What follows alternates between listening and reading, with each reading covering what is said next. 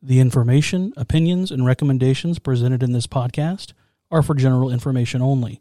The primary purpose of the Dog Tag Podcast is to educate.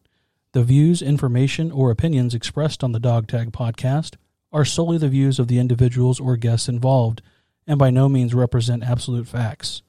The Dog Tag does not accept responsibility for their views or comments.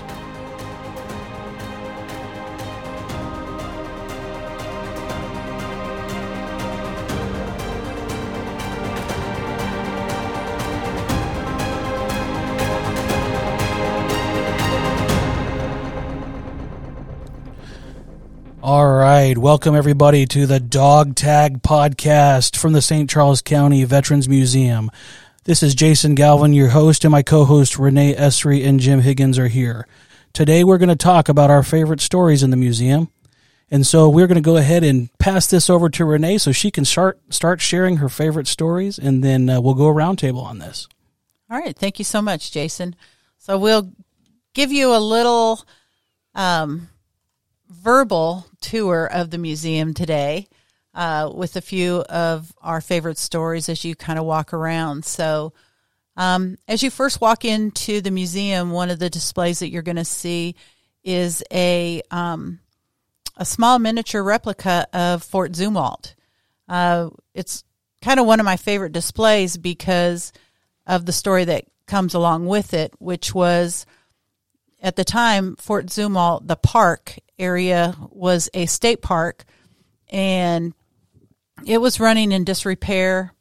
The actual home was not in good condition. A lot of the logs, the house was coming down, and a local veteran wanted to, had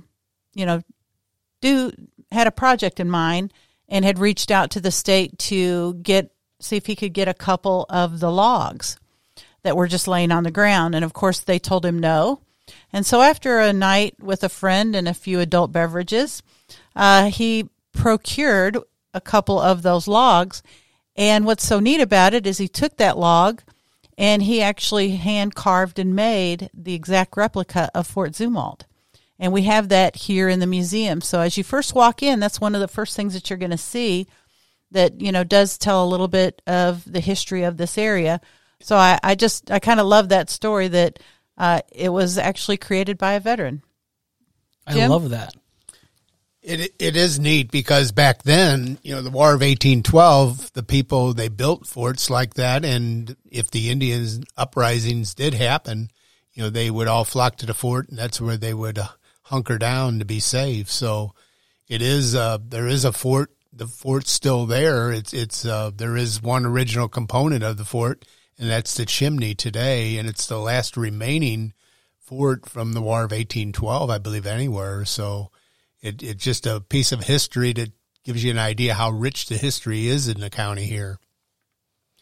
After you turn into gallery number 2, one of the first areas you meet is the World War I area, and one of the most exciting things to us, and I know Marcia, our curator, would say the same thing. There's a little diary there from PFC Paul Rhodes, who went over in World War I. He was a medic, and he kept a pocket diary for his the first few months that he was in France.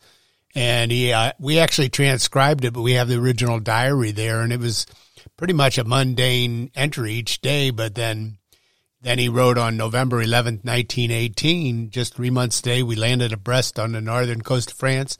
And today, the biggest and most exciting time in all of history has occurred. The end of the war has come. And he talks about his experience. They all went up in the church steeple and took turns ringing the bell all day long. And it was a very exciting time for everybody because at the 11th hour, the 11th day, 11th month, 1918, the armistice was signed. So, the big war, the Great War, as it was called back then, it ended. So that's a really nice exhibit. We've learned to appreciate the hoarders around the museum here, those that save letters and things like that. It's a forgotten art, and through letters and things like that, we can document these stories in no other way. The World War I era display does also feature a lot of It's called Trench Art or Sweetheart Art, either way, but there's some really neat little pieces that have been done, including a I Love You Mom thing that's got 250 caliber shells attached to the picture frame, which seems like a bit of a contradiction in a way. But there is some really neat things, some 3 World War I uniforms, the old wool uniforms, and then a summer uniform displayed in that area. So that's first thing you come into is the World War I area of the museum. One of my favorite pieces in that area kind of came about by accident. We have 2 postcards that, as Jim was saying, that it's a lost art of writing letters because we can tweet, we can FaceTime now, which is wonderful for the modern day soldier to still remain in contact and feel like they're still part of their family back home. But back then they didn't have all that stuff. And there's these 2 beautiful postcards, and it was written from a soldier to his girlfriend. And so a couple of years ago, I decided I was going to do, for Valentine's Day, Love in the Museum, and find all the little love stories that we had in the museum, and because we do have a few.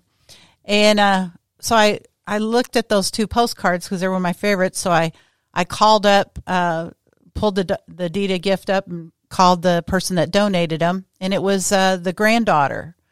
And I told her what I was doing, that I was putting together a little Love in the Museum, and she about dropped the phone laughing. And I was like, "What are you laughing about?" And she said, "My grandmother and grandfather hated each other. How they had several children is beyond me. They didn't sleep together. They hated each other." And I said, "Well, at least at one point in time, they must have loved each other, because he wrote her some really nice little postcards." So that's kind of a cute story, but the art that's in those, postcards is just beautiful. So that's one of my favorites. Another one is we met a Vietnam veteran. His name is Tom Smith. And one of the things that we've learned about in our journey with the museum is that veterans cope in lots of different ways. Some become musicians, and they write songs, or they write poetry, or they write a book, or they become artists and they draw, or they paint, or they sculpt, or, they just find different ways to express themselves and work their ways through, their life. But Tom Smith, the thing that he does that helps him cope is he builds models. And so we have a very small sampling of some of the World War I airplane models that he has made very lovingly and painstakingly. Each one can have anywhere from 2 to 10 coats of paint on them. He's researched, especially the World War I's. He knows all the aces that flew them. So that's kind of neat, because I think that kind of started him in that journey for that. And there's so many people that just love to see models. So those are kind of 2 of my favorites in the World War I area. When you turn the corner there, you're into the Korean War era there. And one of the things I like to tell veterans and the public in here, you sign on the dotted line to serve, it's dangerous. It's a dangerous business. And whether it's enemy fire or just Mother Nature or it's an accident, you're at risk and there's danger. One of the stories there around in the corner there is a story of Albert Koch, who was part of an advance party. They were going to set up a new base, and he boarded a ferry along with a number of American soldiers and family members. And the worst typhoon to hit the region, it was predicted to be wind speeds of 55 miles an hour, and it ended up being about 120 miles an hour, and the ferry was capsized. Almost 2,000 people went into the water, including at least 40 soldiers and their family members, and only one soldier survived, and Albert was lost in this typhoon. We actually have the letter that his father wrote to his son, asking that, he said, "I heard there was a bad storm over there. I hope you're safe." And ironically, Albert drowned in that. We have a lot of his artifacts that were recovered from, when he was pulled out of the water. So I like that. I like the story because it's a good reminder that being in the military is just dangerous. Anything can happen. And, of course, Albert was from right immediately around the building here, so he lived here his whole life until he went into the Army. So that's one of my favorite stories, too. You move a little bit along Korea, and the story of Bob Brzezinski, which is one of everybody's favorite in here. And Bob's claim to fame is he almost shot Eisenhower, President Dwight Eisenhower. He tells about a story about when he was in Korea at a base in Seoul, and the whole base was blacked out. And there was a group approaching, and he's standing there with his M1 carbine. And here's this group approaching, and there's not supposed to be anybody there. And he yells, "Halt or I'll shoot." And the group yells back, "Shoot, hell, we'll shoot you." And he yells once again, "You stop or I will shoot." And this went on for a few seconds when finally the group in question walks out into the light where Bob's at.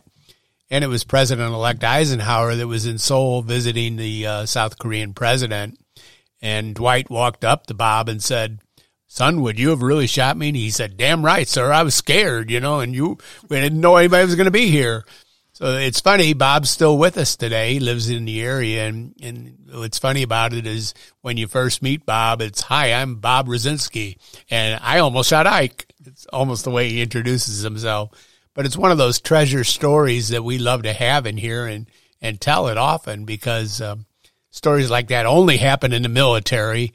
And, it's not all about shooting and everything else. It's about the funny stories that only happen in the military, in the museum.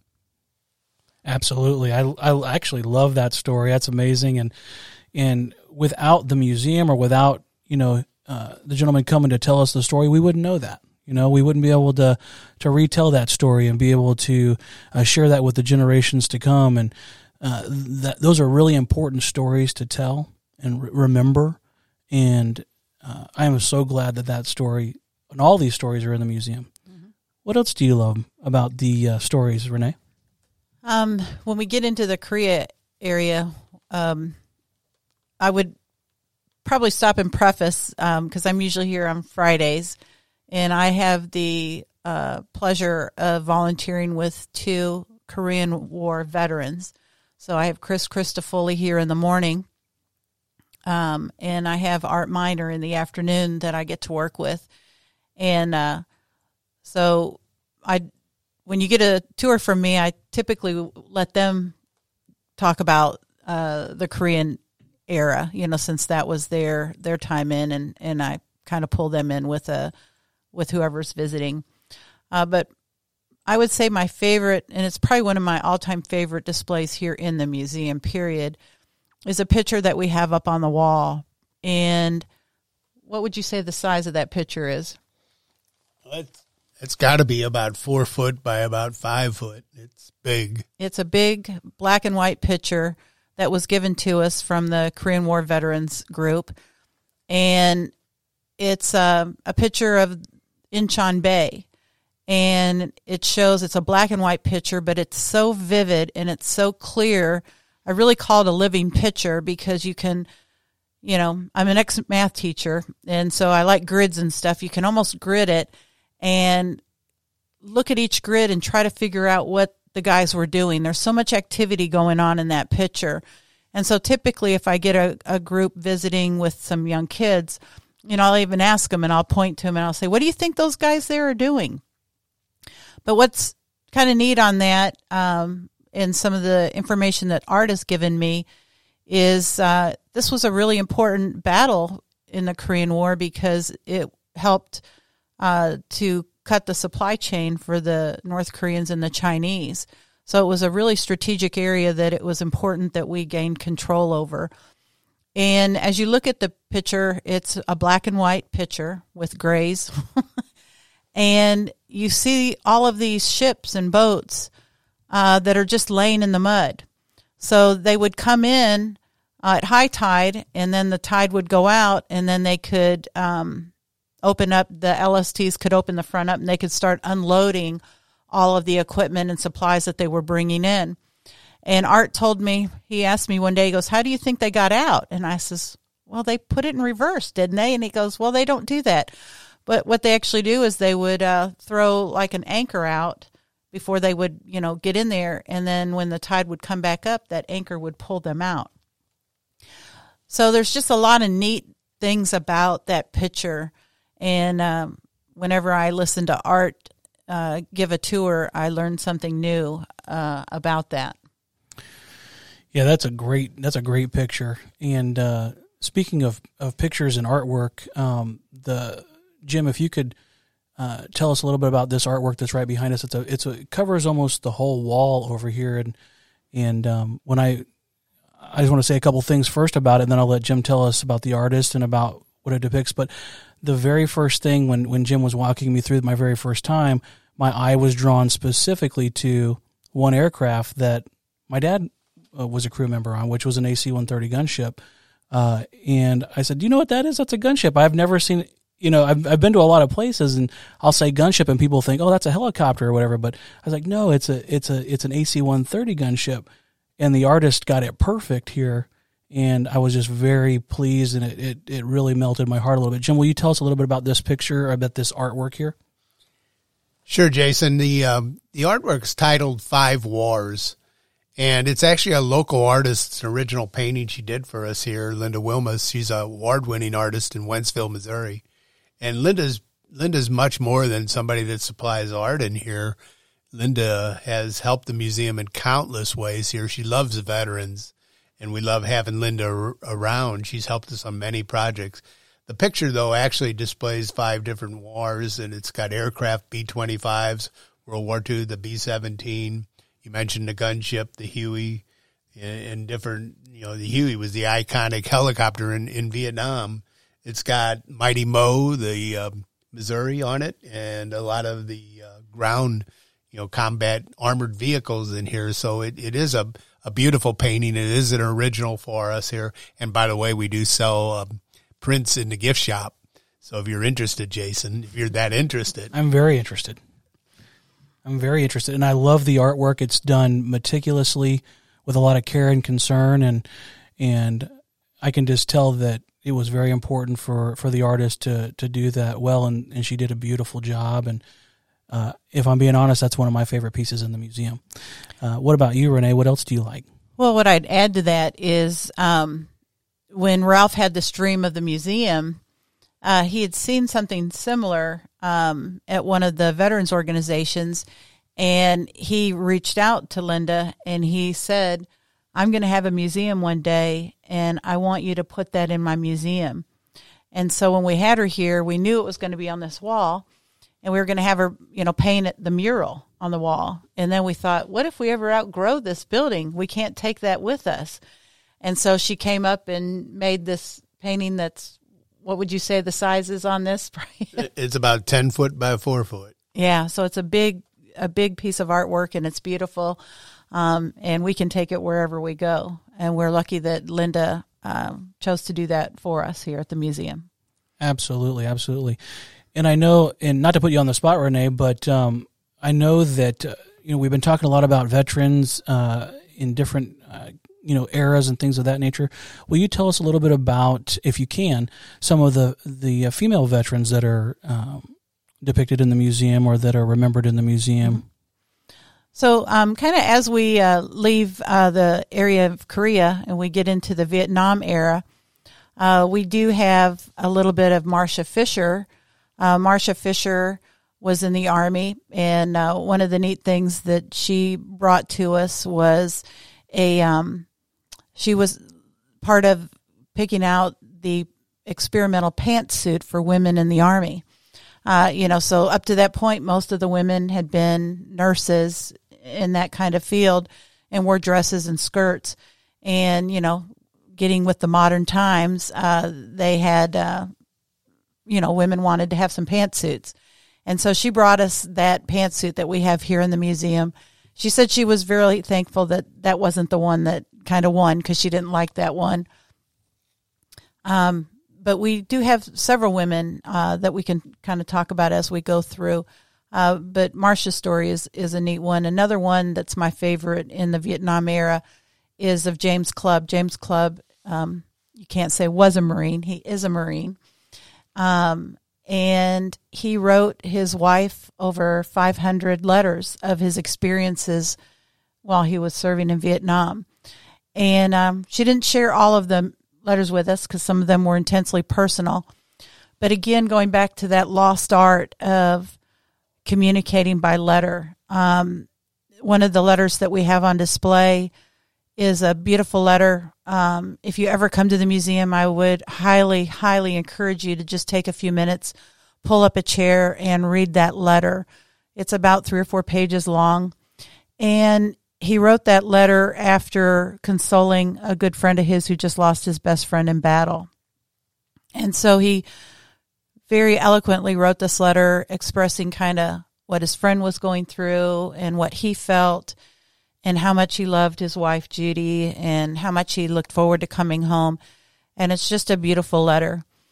Again, a couple years ago when I did the little Love in the Museum for Valentine's Day, I reached out to Judy, and she gave me another letter. And it was actually a letter that he wrote at Thanksgiving about all of the things that he was thankful for, in life and back home. And again, it's just another beautiful letter. These things can also be found on our website, the sccveteransmuseum.org.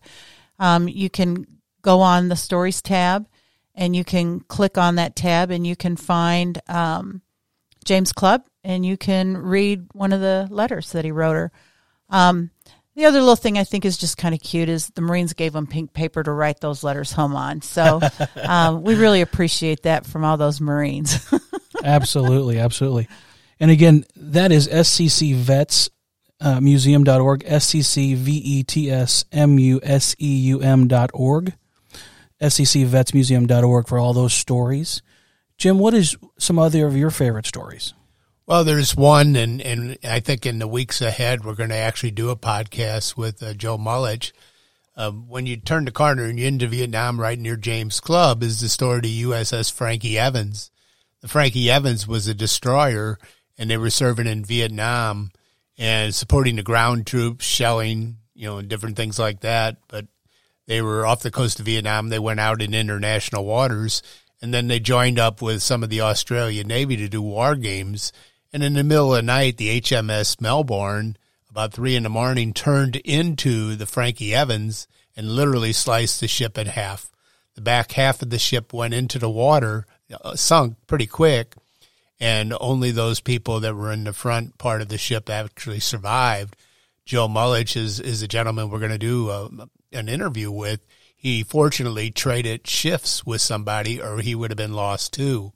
74 men were swept out. Only one body was recovered, so the rest remain missing to this day.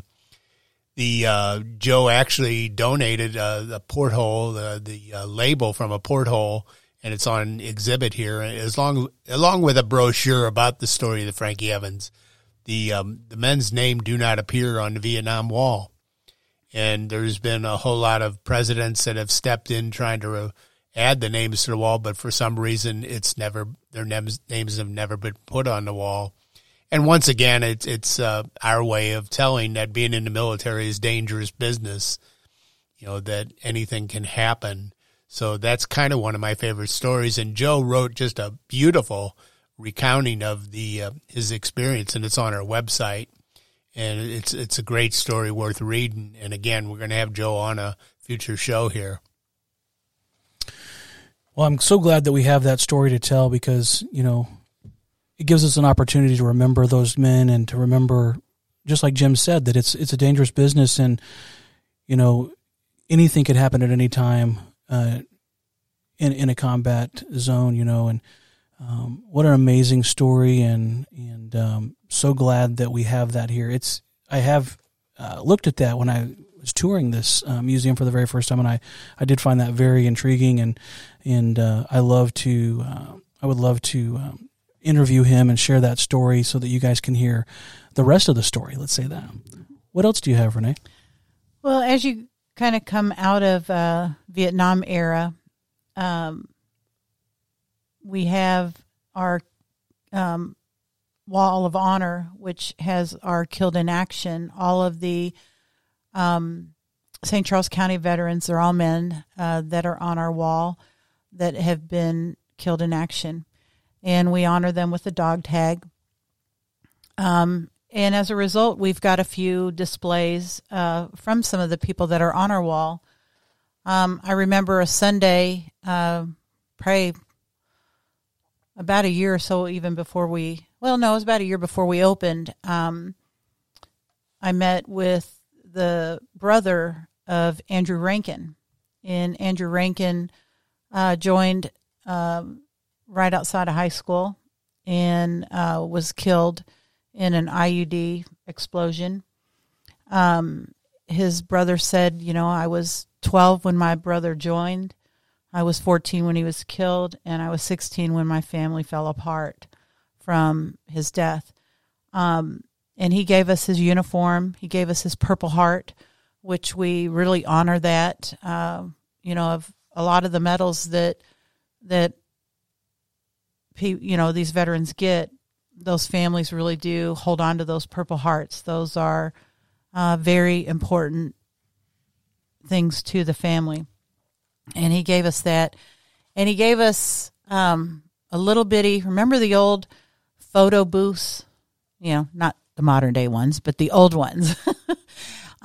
He had a little photo booth reel of 4 pictures that his brother took. And he said, if you put anything out on display, please put this picture out, because this is my big goofy brother that I remember, not the young man that was killed. And I think that's really important, for the family to not always focus on what happened at the end, but to focus on, what memories they had before then. So that's kind of one of my favorite stories over there, just because I got to meet with his brother and his wife and him telling me those stories. Wow, that is so touching and really hits you in the heart there. The families go through so much as well, and they are the support system for the veterans. And I really, really think that that's an awesome thing that's here. Jim, what else do you have? Well, I wanted to add too. It's one of the things that we do here regularly is we call it their Angel Day. When the soldiers are killed in action, we post a story remembering them and telling their story. And one of the dividends of posting that, of course, is we keep them alive and we tell a little bit of information in their bio. But oftentimes family members and friends reach out to us and they share it and they give us additional information. I like to think that no story is ever complete in the museum because a family member or relative can reach out and augment the story. In the case of Andrew Rankin, I actually got a phone call not long back from a medic that treated him when he was wounded. And I'm meeting with him later this month. He wants to come up here to honor, Andrew and the family, but he wants to tell the story of how they tried to save his life. And, so it's neat when you can enhance a story. No story is ever complete. We can always learn a little bit more and just build on a story. And that's one of the exciting things for me in here is just tell more about the folks, how they lived. And along with that, when you come into the museum, one of the things you'll see is a table in the front, and we put out each of the men from the wall that we're honoring for that month, their angel stories. And as you look on the wall, you'll see a little the poppy on their dog tag. And that lets you know that that's who we're honoring this month on the anniversary of their death. Wow. That's really impactful for me, and I know that's going to be impactful for the listeners. The veteran, a single veteran touches so many lives, whether it's people they served with, people that were there in their best of times and their worst of times, their families, just so many stories and so many, connections that, this is an awesome place for remembrance. And like Jim said, you get people years and years later that want to honor the veteran that they connected with, or that they were in touch with, or that they served with, or helped, or any number of things. But it's going to, I can only imagine, but from the stories I've heard before, I can only imagine this is going to be healing for that gentleman too. It's going to be a time for him to heal and honor and connect again. And we had a volunteer that was here in the museum, and she was high school friends with Andy. So this area here is a small community, even though it's a pretty big area. You just don't realize how small it is. Absolutely. So would one of you guys kind of tell us, maybe if you know it off the top of your head, the oldest veteran that's honored here and maybe the youngest veteran that's honored here? Is that something that we have at the top of our head, or maybe somewhere something close to that? One of our favorite stories in here is Ruth Hunter Reese and her husband, Roger. They're both in here. And one of the funniest stories that, again, things that only happen in the military, and I love these stories probably a great deal anyway. But Ruth Hunter Reese actually went into the Air Force Reserve when she was 39 years old, I believe. They really needed some nurses, and they needed like triage nurses and head nurses. And I can't remember exactly what year that was, but people deploying. So she was actually deployed to an air base here in Missouri, and she was pretty much told, "You're in, get your uniform today, and report tomorrow." And she tells a couple of funny stories about her time in there. And she said, "So I was up till midnight putting doodads on my uniform." I love the word doodads for patches and things like that. She had an adjutant, because back then they'd bring you in as your experience level. They brought her in as a major. And she said, "I don't know who to salute or anything like that, and I got to report tomorrow." Well, she had an adjutant, and the adjutant told her, "We'll walk real close together, and if I elbow you on the side, just throw up the right arm."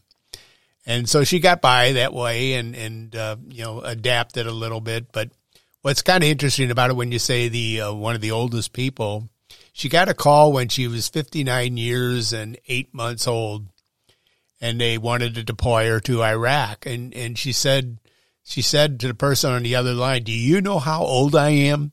They said, "Yes, ma'am, we know exactly how old you are, but we really need a triage nurse." And I think it was over in Balad.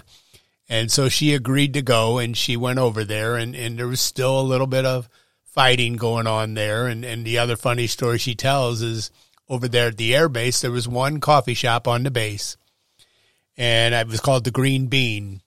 And every morning, all the troops would go up to get that cup of coffee, and the lines were real long. You had to get up early and do that.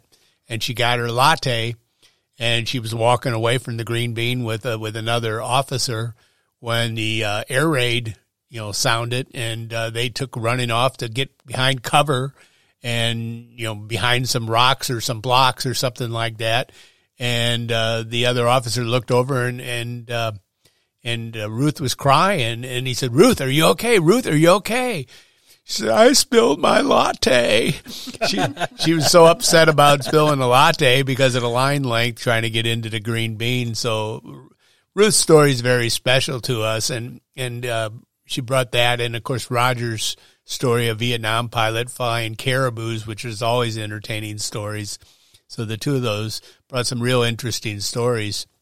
One last thought about Ruth is her father actually served in the Rangers in Italy in World War II in a very elite group, and there was one specific battle. Darby's Rangers is where he served, and he went off in World War II, and a whole 3 battalions went into a fight in Italy, and only 6 men came back out of that battle. The rest were killed or captured, and her father, Robert Hunter, did come back from that. So, Ruth brought us her husband's stories, her own great story about, again, what only happens in the military, and then the story of her father.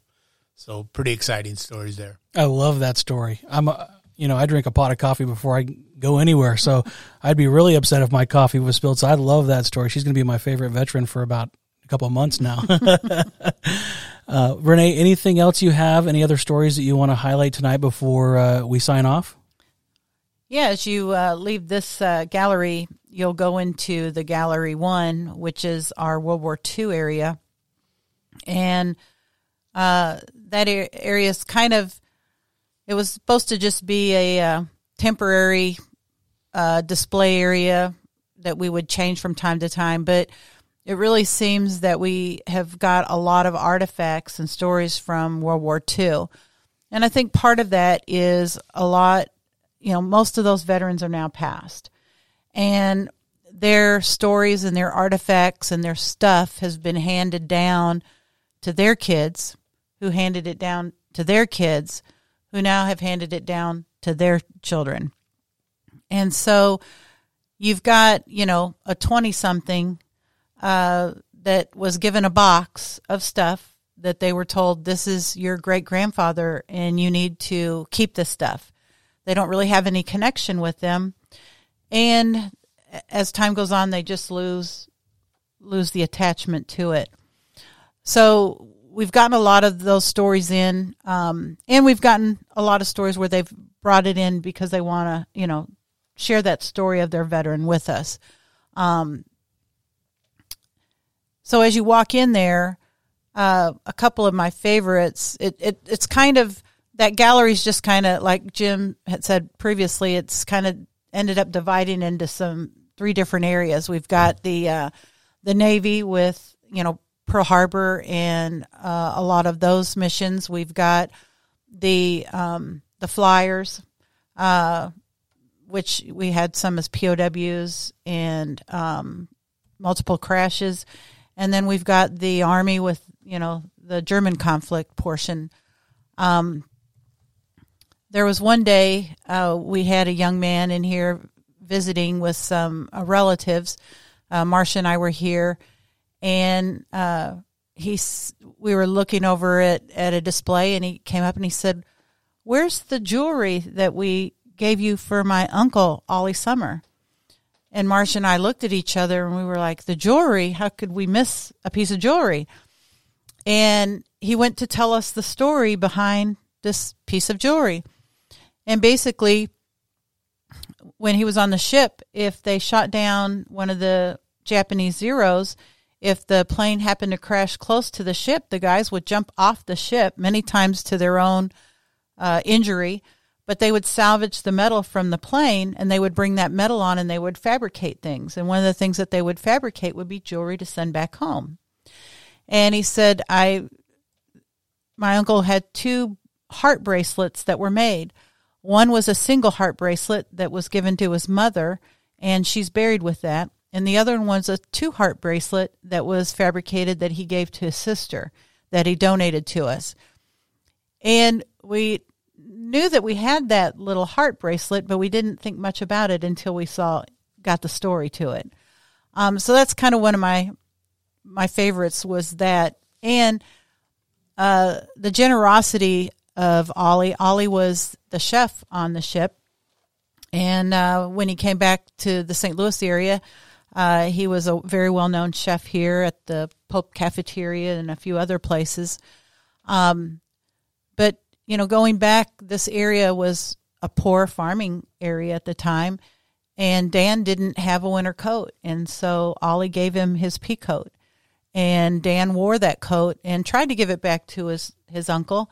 And his uncle told him, "Son, it's yours. You've earned it." So he took really good care of that coat and has donated quite a few of those items that he had of his uncle's to us, along with a great story. So that's kind of one of my favorites when you first kind of walk in to the World War II gallery. How about you, Jim? Yeah, we've got some, I've mentioned it before, we've got some epic stories back there, and absolutely one of my favorites is Emmett Harder, too, back there. Emmett Harder was flying his 23rd mission. He was a waist gunner on a B-17, and he was shot down. And if you're an air crewman during World War II, you did not want to be shot down over Germany. The people would look, they'd look at you, and they all had family, friends, neighbors that had been killed by the American or Allied bombs. So Emmett bailed out, and he was immediately surrounded by a bunch of civilians. They had pitchfork shotguns, and they started yelling and screaming at him. They called him an American gangster. And they literally put a noose around his neck, and they were marching him into town and over to a lamppost. They threw it up over to the lamppost, and they're about to hang him when a Nazi SS major walks into the crowd, points the gun at the biggest, tallest German civilian and says, "Let him go." And I like to joke with people a little bit, because how many people can say a German Nazi SS major saved my life? It's usually the other way around, unfortunately. But Emmett was taken to a prisoner of war camp where he was in there for about a year, just about a year to date. And Patton came through and liberated a number of the POW camps, including Emmett's. So Emmett decided before he left he was going to go into the commandant's office and get his record, prisoner of war record. The Germans were meticulous about their record keeping in the war, and he wanted to get his record out of there, and a copy of that is on display in the museum today. What's interesting about the exhibit is just about 6-8 months ago, it was a less of an exhibit because we didn't have his bomber jacket, goggles, and leather helmet. And a couple of young men reached out to us, and they said, "We noticed you got an E.A. Harder in the museum, and we think we might have a jacket that belongs to him." And they came in and said, "We think it belongs with his exhibit in the museum," and they gave it to us. Now, they paid money for that. One of them bought it out at a pawn store, and the other one bought it at a silent auction. But they both felt strongly that it should be in the collection here at the museum. And that was partway because of our website and just Facebook posts and things like that. So we love it when those stories keep evolving in here, and very many of them do that on a regular basis. Wow, that's a really, really impactful story. I like that. I'm going to have to go and read that one, and all of you should come and read that at the museum. Well, Renee, Jim, do you guys have anything else tonight before we sign off? Just want to kind of mention, if you are in the area, we do have a gift shop, and we also have we learned a long time ago that the older people can read the stories if we keep the kids busy, and we do have a scavenger hunt where they can go around looking for a number of items in the museum, and they get a free prize. We also have a tent back there, a World War II era tent. It is a please touch area where they can go in there, and what kid doesn't like a tent, right? And they can touch everything in there. And I think one of the funniest reactions we hear on a regular basis, there's an old World War II era typewriter, and the kids will look at a phone and say, "Mom, Dad, look at this. It's just like my phone." They don't quite understand that. So there is a lot of things here that we do to try to keep the kids occupied so the parents can read some of the stories. Well, Jim, thank you so much for sharing that. And Renee, thank you so much for sharing tonight. We're going to go ahead and sign off, but we want to thank our sponsor. This podcast is sponsored by the Renee Esri Allstate Agency, located here in O'Fallon, Missouri. She's licensed in Missouri and Illinois and focuses on your personal and commercial insurance needs. Her office is located at 2764 Highway K in O'Fallon, Missouri. You can reach her at 636-379-9556. Again, that's 636-379-9556. And you can also reach her at email reneessary@allstate.com. If you're shopping for insurance and want an active agent that will educate and advise you on the coverage that you need, please reach out to her. You can reach the museum and visit the museum in a few different ways. The museum is located in O'Fallon, Missouri at 410 East Elm Street in O'Fallon, Missouri, 63366. You can also visit our website at sccvetsmuseum.org. That's sccvetsmuseum.org. And also, please look us up on Facebook and like the museum's Facebook page at SCC Veterans Museum on Facebook. And this is us signing off, the Dog Tag with Jason Galvin, Renee Esri, and Jim Higgins. We'll see you next time. Thank you so much.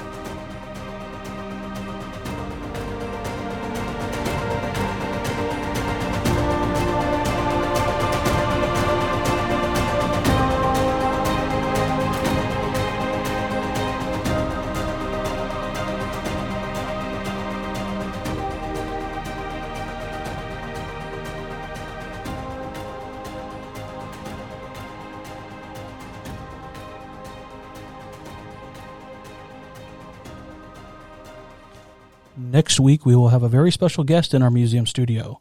Paul Bud Hadeke served in the Army Air Corps and flew 23 missions in a B-17 Flying Fortress as a bombardier. On their first mission, Bud's B-17 was heavily damaged by enemy flak and crash-landed. Bud and his crew went on to fly 22 more harrowing missions. Bud is featured in the 2018 documentary, The Cold Blue.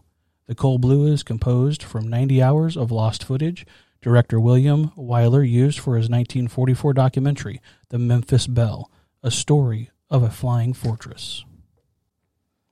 The St. Charles County Veterans Museum is a 501c3 nonprofit business. The museum would not exist without the donations of our generous community. Your donations ensure the museum continues to share and preserve the stories of our veterans.